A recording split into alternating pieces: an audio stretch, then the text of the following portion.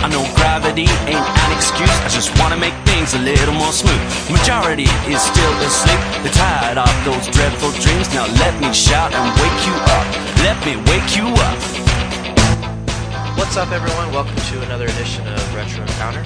As always, I'm Josh Curry. With me is the wonderful Mike Solosi. Hello.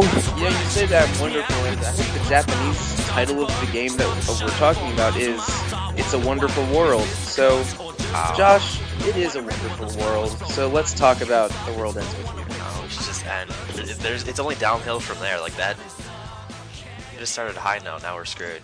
Oh, I should have ended with that line, shouldn't I? Yeah. But man, you set me up by calling me wonderful, which is very nice of you. But also, come on, like that was. I thought you were setting me up for that. No, because the game I played is called The World Ends With You. So Sure, that is also the name of the game I played. I'm very American, so that's all that exists to me. Sure, okay. So yeah. We both sure finished that game. Sure did. And I have already played in the past, so I've never hidden my feelings about this game. I love this game, and coming back to it a second time, still love it. I'm interested to hear your thoughts. All right. Well, last week we mostly talked about the story stuff at the very beginning, like the very basics of the characters, and then quite a bit about the mechanics. Right. And I was, I had some I had some trepidatious feelings, if that's a word. I think it is. Whatever. Feelings of trepidation, whatever. And now, I definitely like the gameplay better because I think the game sort of peaks around the middle chapters when you are finally have enough pins to work with, and the combat has a lot of variety, and your partner is the best partner. Josh was fantastic. All Joshes are the best. He's also fantastic in Trails in the Sky. I agree. All Joshes are the best. Terrific game, right? I'd rather be playing that than this. Great character, but terrible game. Sure. Well, anyway, I think the game peaks in the middle when the gameplay is the best. But as the game went on, the story just seemed to be getting stranger and stranger and never fully explained itself. And I still don't really know what to make of the story. And it has a lot of cool moments, and if you care about the characters, then it feels like it has real stakes. But overall, I still think it's not a great story that I want to experience again. And I mean, I had to look into wiki articles to make sense of some of it. Like, I still don't know if why the game even exists. I'm sorry, not the game, the Reaper's game. Okay, good. I'm glad we're not having a meta conversation about why. My bad. Sure, yeah. I realize how awkward that sounds now, but yeah, I don't know why the Reaper's game even exists, or how Joshua became the composer, or why they care about it so deeply. I really have a lot of meta narrative questions about the game. Yeah, and I didn't feel that satisfying, even though the ending scene is very sweet when they all finally meet back at the statue. Yeah. So they don't touch on a lot of that. A lot of it's read between the lines. You have, there's obviously there's so much story before this, and then we really don't get to see any of that. There's the journals that kind of touch on things that were happening. I probably didn't find enough of those, but yeah, and even with them, I never felt fully satisfied with what was going on. In the previous two, I think Neku's story has a really good "this happened," and you know what happened, you understand it. That's easy to digest. But when you get into the composers, the producers, Fallen Angels, the conductors, the harriers. Right. There's so many arbitrary nouns for the roles that the different characters perform in this game that it's it's bonkers. It's like an anime that's kind of overwritten or over to its head is up its own ass a little bit with the terminology and the story it's trying to tell. I mean, maybe this makes me sound old, but I thought that the terminology was a little too confusing because of how poorly explained it was. But maybe I just wasn't following it closely enough because I did come into a little bit of a race to the finish to play this game this past week because I was really distracted by Bravely Second when that came out. Yeah, which we can take a time out. TL. Everybody Sure. go read Mike's review for No, no. Bravely Second. He did a great job. RPGFan.com. Check out those reviews. Well, thank you, but I mean, it was. I mean, Bravely Second did take up a significant chunk of my April, but I did end up finishing this game, and maybe I didn't give it as much time as it deserved because I was really. And then the third week was really frustrating the past couple days because I think we mentioned this before we started recording. Beat is the least fun partner to use. He's the worst character in the game. Yeah, and a couple of the end game fights are on the challenging side, or at least I thought. I mean, because I struggled with some basic parts of gameplay throughout the entire playthrough, but like having the worst partner and then a couple of tricky encounters near the end, was not a great combination. So I had some very frustrating moments the past couple days finishing this game. Yeah, and I've not hidden my feelings on Beat. But the third week is kind of interesting because it's the most interesting story. But I can see where you're saying that it's a little bit more difficult. I didn't have issues, but that's New Game Plus for me. Right. But I agree it was interesting, but I mean, the setup seemed a little unfair in a way. Like, it's like that the Reapers had, we're done playing and we're just deliberately trying to screw you. Mhm. Because they immediately just change a bunch of rules, and Neko's like, hey, what the hell? What do you mean I can't have a partner? And then Beat steps in, and I'm not totally sure how Beat became a Reaper to begin with, because he was a player in the first week, and then missing the second week, and then a Reaper the third week. Right. And the game communicates to you well that the odds are stacked against you, but whatever. Like, between me not totally understanding the story and disliking Beat as a partner was made the third week pretty frustrating. Yeah, I also feel like he has the least growth out of all the characters that you meet as well. Beyond, Yeah, I find him extremely annoying, but his personality is annoying, and we get that he cares for rhythm, and that's fine. But he doesn't really have much beyond that.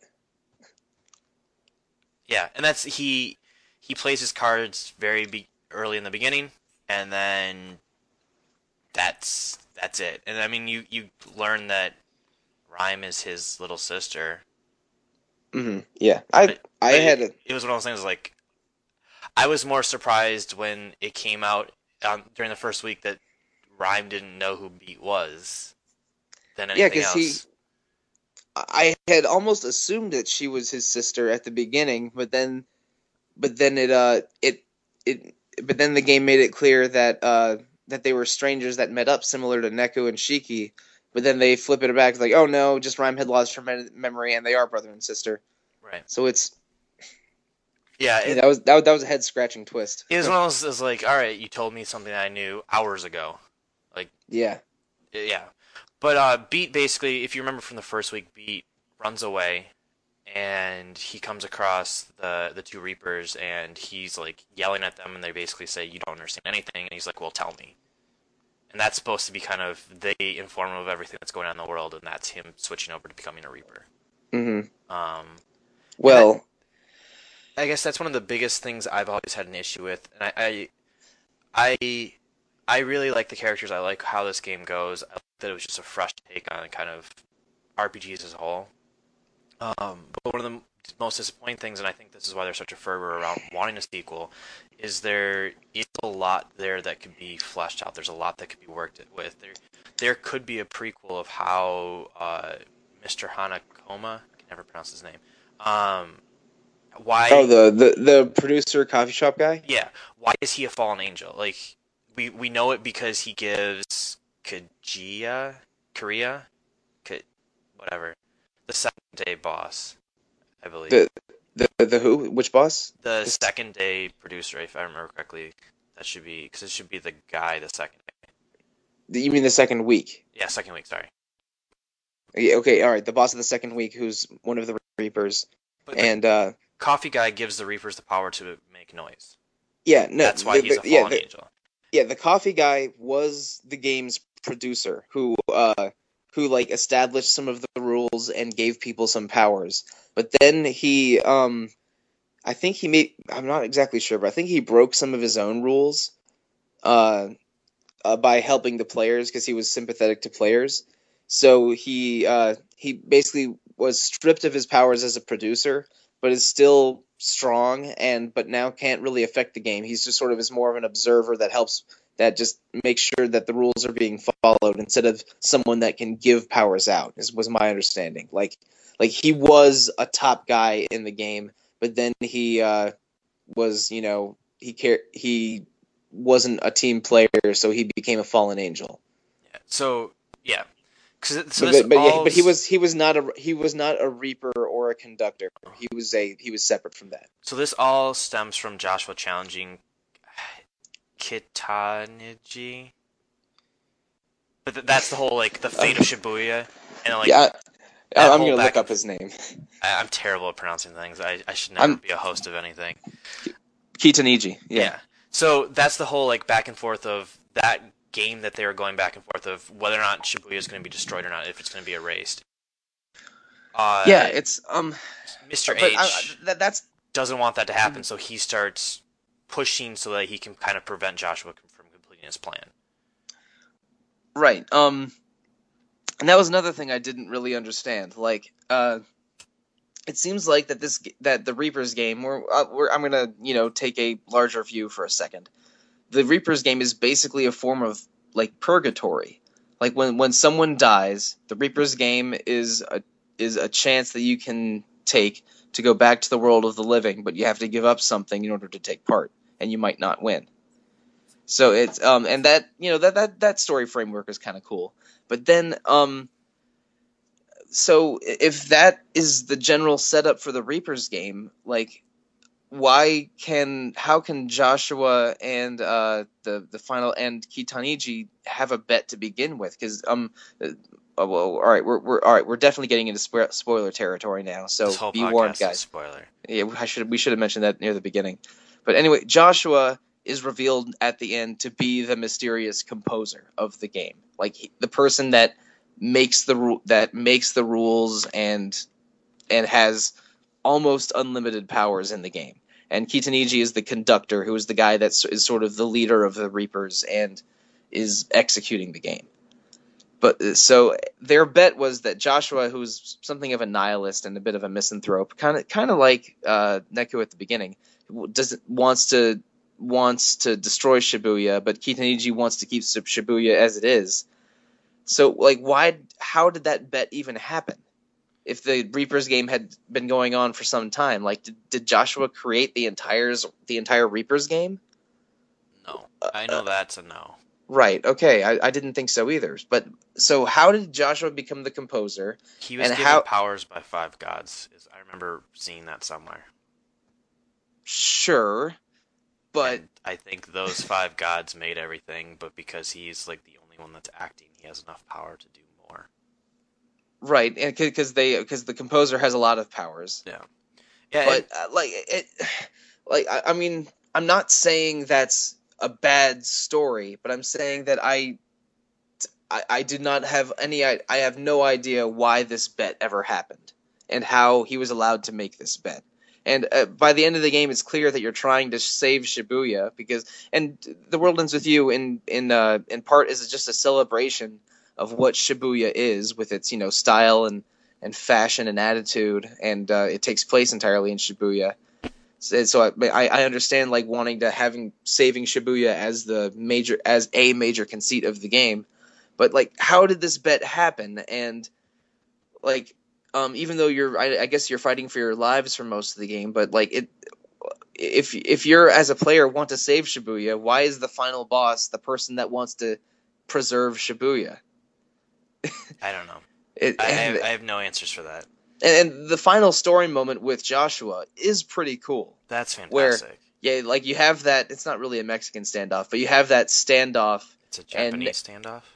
Well, sure. All right. You have a Japanese standoff where Neku puts down his gun and Joshua basically acknowledges the change that Neku had undergone and decides maybe Shibuya is not so bad. So, which is a huge risk on Neku's part. Yeah. But it works out, and that's a cool moment. And again, like I said before, it's really sweet when you see everyone back in the real world or the real ground and meeting up in Shibuya again. But like I was having difficulty reconciling what the Reaper's game was, which was this purgatory game with souls trying to return to the living, and this bet that Joshua had with Kitaniji, and Joshua and one of Kitaniji's guys, the guy who's the boss of the second week, Minamoto or something. I might be getting his name wrong. I'm looking at a list now. Okay, Minamimoto. So I assume that we get all the names wrong. I just forgot a syllable the first time. Like why Minamimoto was chasing Joshua and accidentally shot and Joshua accidentally shot Sakuraba or Neku. So like Joshua he purposely shoots Neku. Yeah, Joshua has this bet with Kitaniji about saving Shibuya versus destroying Shibuya. One of Kitaniji's guys is trying to kill Joshua to, get around the bet, I guess. Mm-hmm. And then Joshua shoots Neku. So how I always took this is he took Neku as his champion to show that Shibuya is just crap. Because he thought. Yeah, okay, that makes sense. But I sort of thought at first that Neku's murder was an accident, but your version probably makes sense. Like Joshua saw someone similar to him in Neku, because remember at the beginning of the game, Neku just sort of doesn't want anything to do with anyone, mm-hmm. and Joshua has a similar nihilist feeling. Yeah. And he chooses Neku as his champion. He's like, all right, I'll have this guy. If this guy can make it through, then maybe I can win my bet. Yeah. But what Joshua didn't plan was that Neku would actually, turn into a decent person that cared about relationships by the end of the game. I think Joshua looked at Neku and he looked that he would probably be very powerful in the game, so he'd most likely be able to win, but in the process he would still just never change, so he'd still be this terrible person. Okay, yeah, this makes more sense to me. Like, yeah. So he saw a combination of both potential and also that he's a jerk. And so this guy's like me. He hates relationships and he hates Shibuya, and that's because one of Neku's best friends died in Shibuya when he was on his way to meet Neku, right? And Neku blames himself for his friend's death. So from that, he feels it's better not to get close to people because people around him will get hurt, and if he doesn't want to feel that hurt again. So if he's not close, he can't feel that ever again. Right. Yes, I did get that, but I didn't get the whole Joshua choosing Neku until now, I guess. Yeah. But let's rewind it again. You mentioned probably 15 minutes ago. I have no concept of time with this podcast now. That the story is pretty good if you just stick with Neku. Like Neku hurtling through the plot is pretty interesting. Yeah. And I think that's both because of all of the crazy twists that he experiences, and also in his character journey, because it's what I thought was the most surprising moment was all right, you might remember for the first recording I had gotten to day 7 of week 1, but I hadn't beaten the boss yet. Yep. What I thought was maybe the coolest moment of the plot was right after that, where Neku basically decides, this Shiki girl's I don't hate this girl when I used to hate everyone, and then he lets her return to the world of the living, but then when he has to stay on for another week, she becomes the price for his game because now she is the person he cares about the most. Yep. So that was crazy because but both it sort of like rips her away from the prize that she had won, which was returning to the real world, and it tells you that, oh wow, she's the person or the thing that Neku cares about the most. I guess he's in love with her, or at least he doesn't hate everyone now. Right. So that was cool, and that made me a lot more interested in Neku's journey through week 2, and then Neku met Joshua, who's a guy who's a lot like Neku was at the beginning of week 1. So it was almost a flip. In week 1, Neku didn't really care about anything, and Shiki cared about their partnership and winning the game. And in week 2, Joshua is the one that doesn't really give a damn about anything, but Neku, because he wants to save Shiki, cares about making a partnership and beating the game. It was a nice role reversal from the first week, and the stakes of saving Shiki were more interesting to me than just Neku being a jerk and trying to figure out what the world around him was like. It was my favorite part of the game was like the dark middle chapter, where the gameplay started to open up. I was more invested in the stakes of the story, and it was when I was enjoying it the most. And then the third week, I didn't like the partner because Beat sucks, and I was trying to understand the big picture of the story and was struggling with that a little bit. And I had a couple difficult boss encounters that made me enjoy the game a little less. Yeah, so the main problem with Beat, other than him being annoying, he isn't an instrument to add to the characterization of Neku. You have Shiki that teaches him basically how to care, how to feel. You can make the argument. And sure. So you see the transition from, hey, like exactly what you're saying. He doesn't care. Shiki forces him to care. Ultimately, he cares the most about her. And that's a huge change from either day 1 or day 2 where he like force chokes her. Yeah, it's a pretty rapid change because this is it takes place over a week, and really it's only a few hours each day for a week. Right. So this happens almost as fast as Romeo and Juliet, because Romeo and Juliet goes from them being strangers to dying for each other in 2.5 days, and this is about the same time frame. But the wonderful thing about that, and then like you said when he meets Joshua, you're forced to see how he is changing. Like, there are elements of he really does care about Shiki. He has to do this. He's going to drag Joshua, kicking and screaming if he has to make sure that she is okay.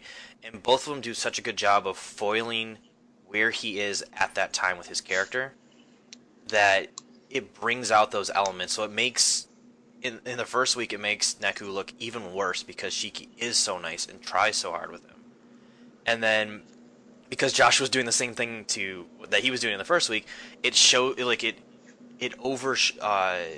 illustrates how much he cares, and so you get a really good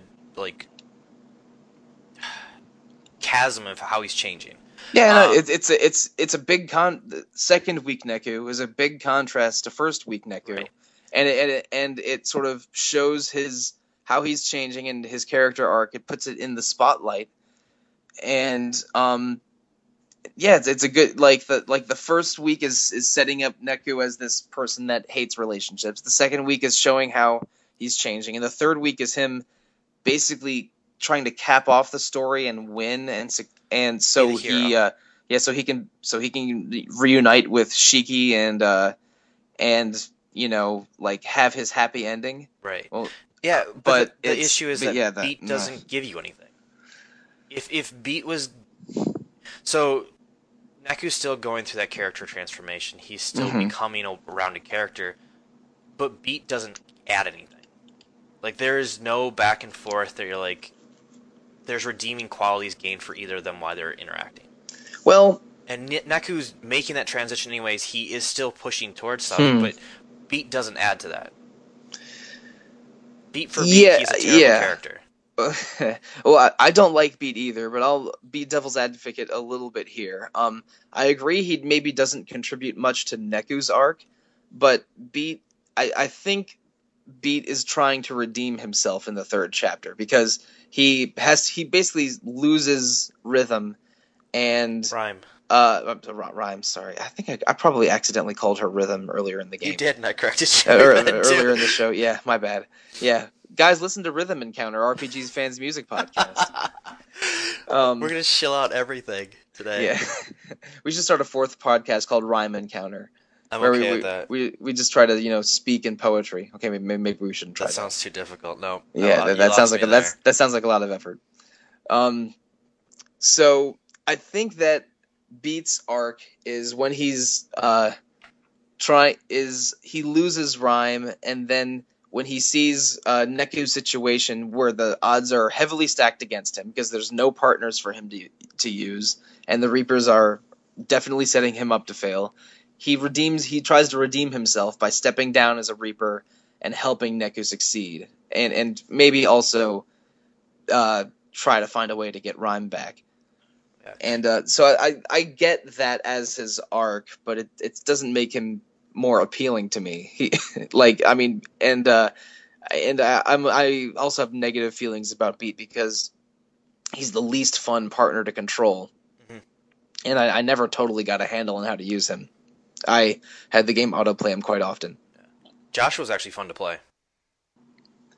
Yeah, Josh was the best partner, gameplay wise, for sure. Yeah, I actually, and that's the nice thing is you kind of struggle through Shiki, and then Joshua comes along. I think he's more powerful. He's also easier, and you've already kind of figured out trying to split your brain in two different directions. Yeah, like part of Shiki's problem with using her is the learning curve of just getting used to how to play the game. Yep.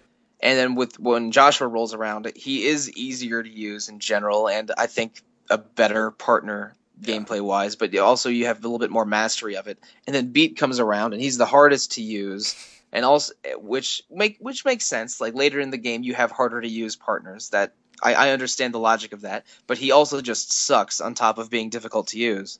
Yeah, and it's the one thing I don't like about the 3-week structure is Neku's always getting stronger, but you have to basically start over every time you get a new character with them. Yes, that was annoying, especially after you invest in Shiki a little bit, and then this new guy comes along.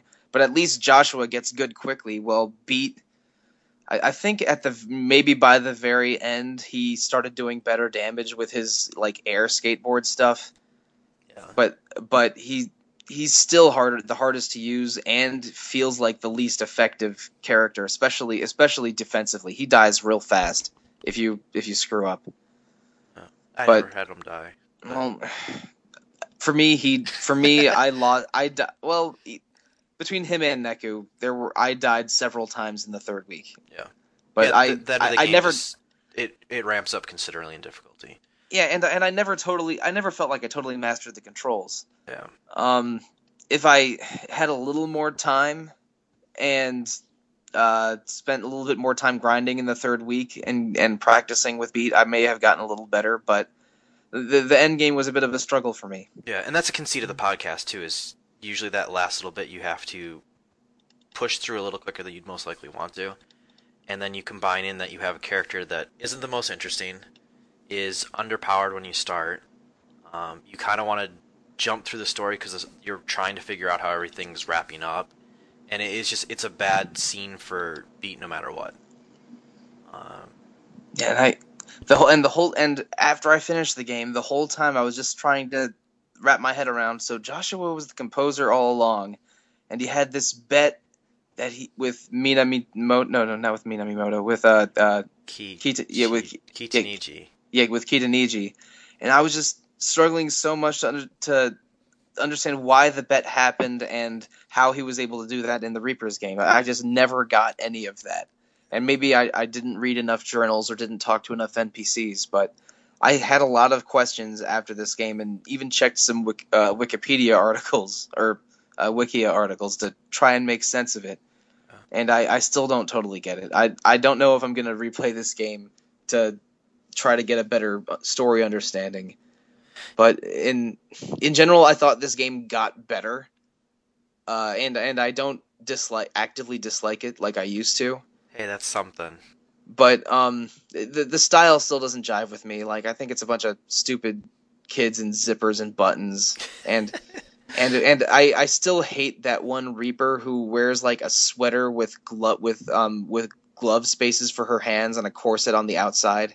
Oh, the girl, Korea. Yeah. Kyria, maybe. The woman that you meet in week 1, and then you finally fight in the middle of of week 3. Which that was satisfying. Every time she was a jerk. So it was satisfying beating her, but also I just hated her clothes so much. I was happy to murder her. And like the characters in this game are colorful and over the top and sort of fun. I actually thought that the villain of week 3 was the coolest villain in the game. Yeah, I think the Tiger Lady. The composers progressively get more interesting as it goes on. Or the Reapers. No, those would be composers. No. Joshua is the composer. Or no, sorry. Conductors? Conductors, thank you. Yes. Okay, right. Too many C words. Yeah, see, the terminology in this game I kept mixing it up all the time. Yeah, and that's so I got sidetracked earlier when I was talking about a sequel. So I'll be the first person to say I absolutely love Kingdom Hearts. I really do. But I do not. Since Kingdom Hearts 2, they have done so much crap that has been side things that almost didn't need to be there. That they handled the Keyblade War, which was really interesting, but they didn't. And there's a lot of history there to cover, and they do actually kind of a piss poor job doing it because they basically just keep replaying small segments of time. And also, let's see, Kingdom Hearts 2... Stop. One second. Kingdom Hearts 2 came out in 2004, maybe 2003? Sure. So, like, it's been 12 years since the last quote-unquote main series game. So, I imagine, although I'm not a huge Kingdom Hearts fan, I imagine that the real fans are a little bit testy for all these side games they've been getting over the years. So, I literally think... I don't think I can say this, but I'm going to say it anyways. I feel like they've narratively jerked off the story so long that nobody cares about certain parts of it. All right. And I say that as I am a massive fan of Kingdom Hearts. But there's always been kind of a hope that they would do some of that with The World Ends With You. Because I would love to see a prequel and figure out where, like, have everything fleshed out with Joshua. Like, watch the fall of Mr. H. Like, that type of stuff would be very interesting in a game. There is a lot there structurally with the composers, reapers, conductors. Are there gods? Is there noise? How can they control the real world? This is purgatory. Like, seeing all that set up or seeing the early elements of that would be fascinating. I think everybody always wants a sequel, and I'd much rather have a prequel and watch all of that get fleshed out. And maybe explain why Joshua feels the way he does about Shibuya in greater detail, but and have a previous Reaper game where he isn't the composer. Right. And then maybe even have the game end with him killing Neku. Wouldn't this be before Neku? Yeah.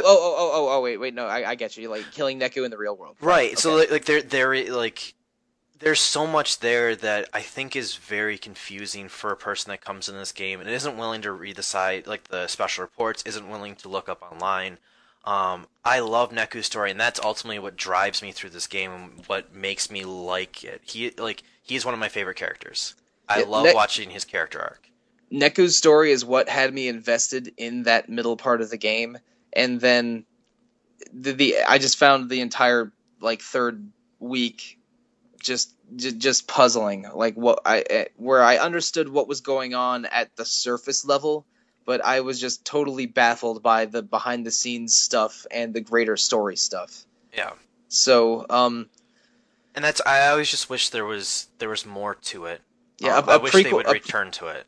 A prequel or a Gaiden chapter could be cool. I don't know where they would go with a sequel. I mean, I assume that the game is still going on with either with Joshua still as the composer or with a new composer, but him not wanting to destroy Shibuya anymore.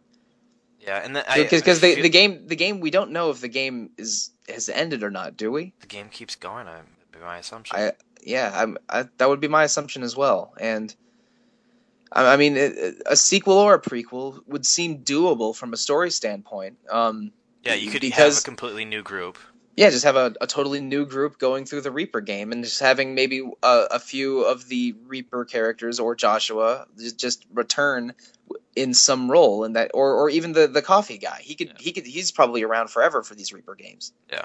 So it would be doable to have a prequel or a sequel set up like that, but I've never heard of anything like that happening. Like There's I've always rumblings, but they're always never substantiated. okay, And yeah, then I never heard any news story to that effect. and then they put all the characters in Kingdom Hearts 3D Dream Drop Distance. Wonderful Kingdom Hearts names. Is that one of the 3DS ones? Yeah, it's the 3DS one. So that was then the assumption, like, oh, see, they want us to care about this again. Look at all these really cool characters. They're acknowledging that they're fantastic. They're gonna make another game, and then Hey, 3DS to World Ends With You 2, sure, or Wonderful World 2. or not Wonderful World. But yeah, I feel like the best way to go with that would be back. It would help. Like exactly what your complaints are, it would help with that. Whereas I feel like if you do a sequel, everybody's gonna want Neku, and then you're in a terrible like Catching Fire sequence for the Hunger Games, where like, well, we're just gonna stick these characters in that we really like into another games because why not?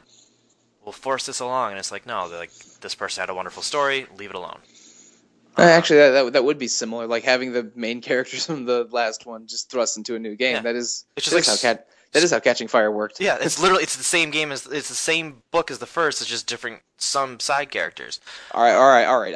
I disagree with that generalization. I but like Catching Fire, but I'm just saying like there's so many parallels there, and that's essentially what they'd have to do if they wanted to keep Neku in a sequel. I would just assume abandon Neku. Maybe have him in a cameo in some way, like in the real world you can come across him, or maybe he's an NPC just hanging out. He's going on a date with Shiki. Sure, right. Who does not look as we think she looks. Yeah.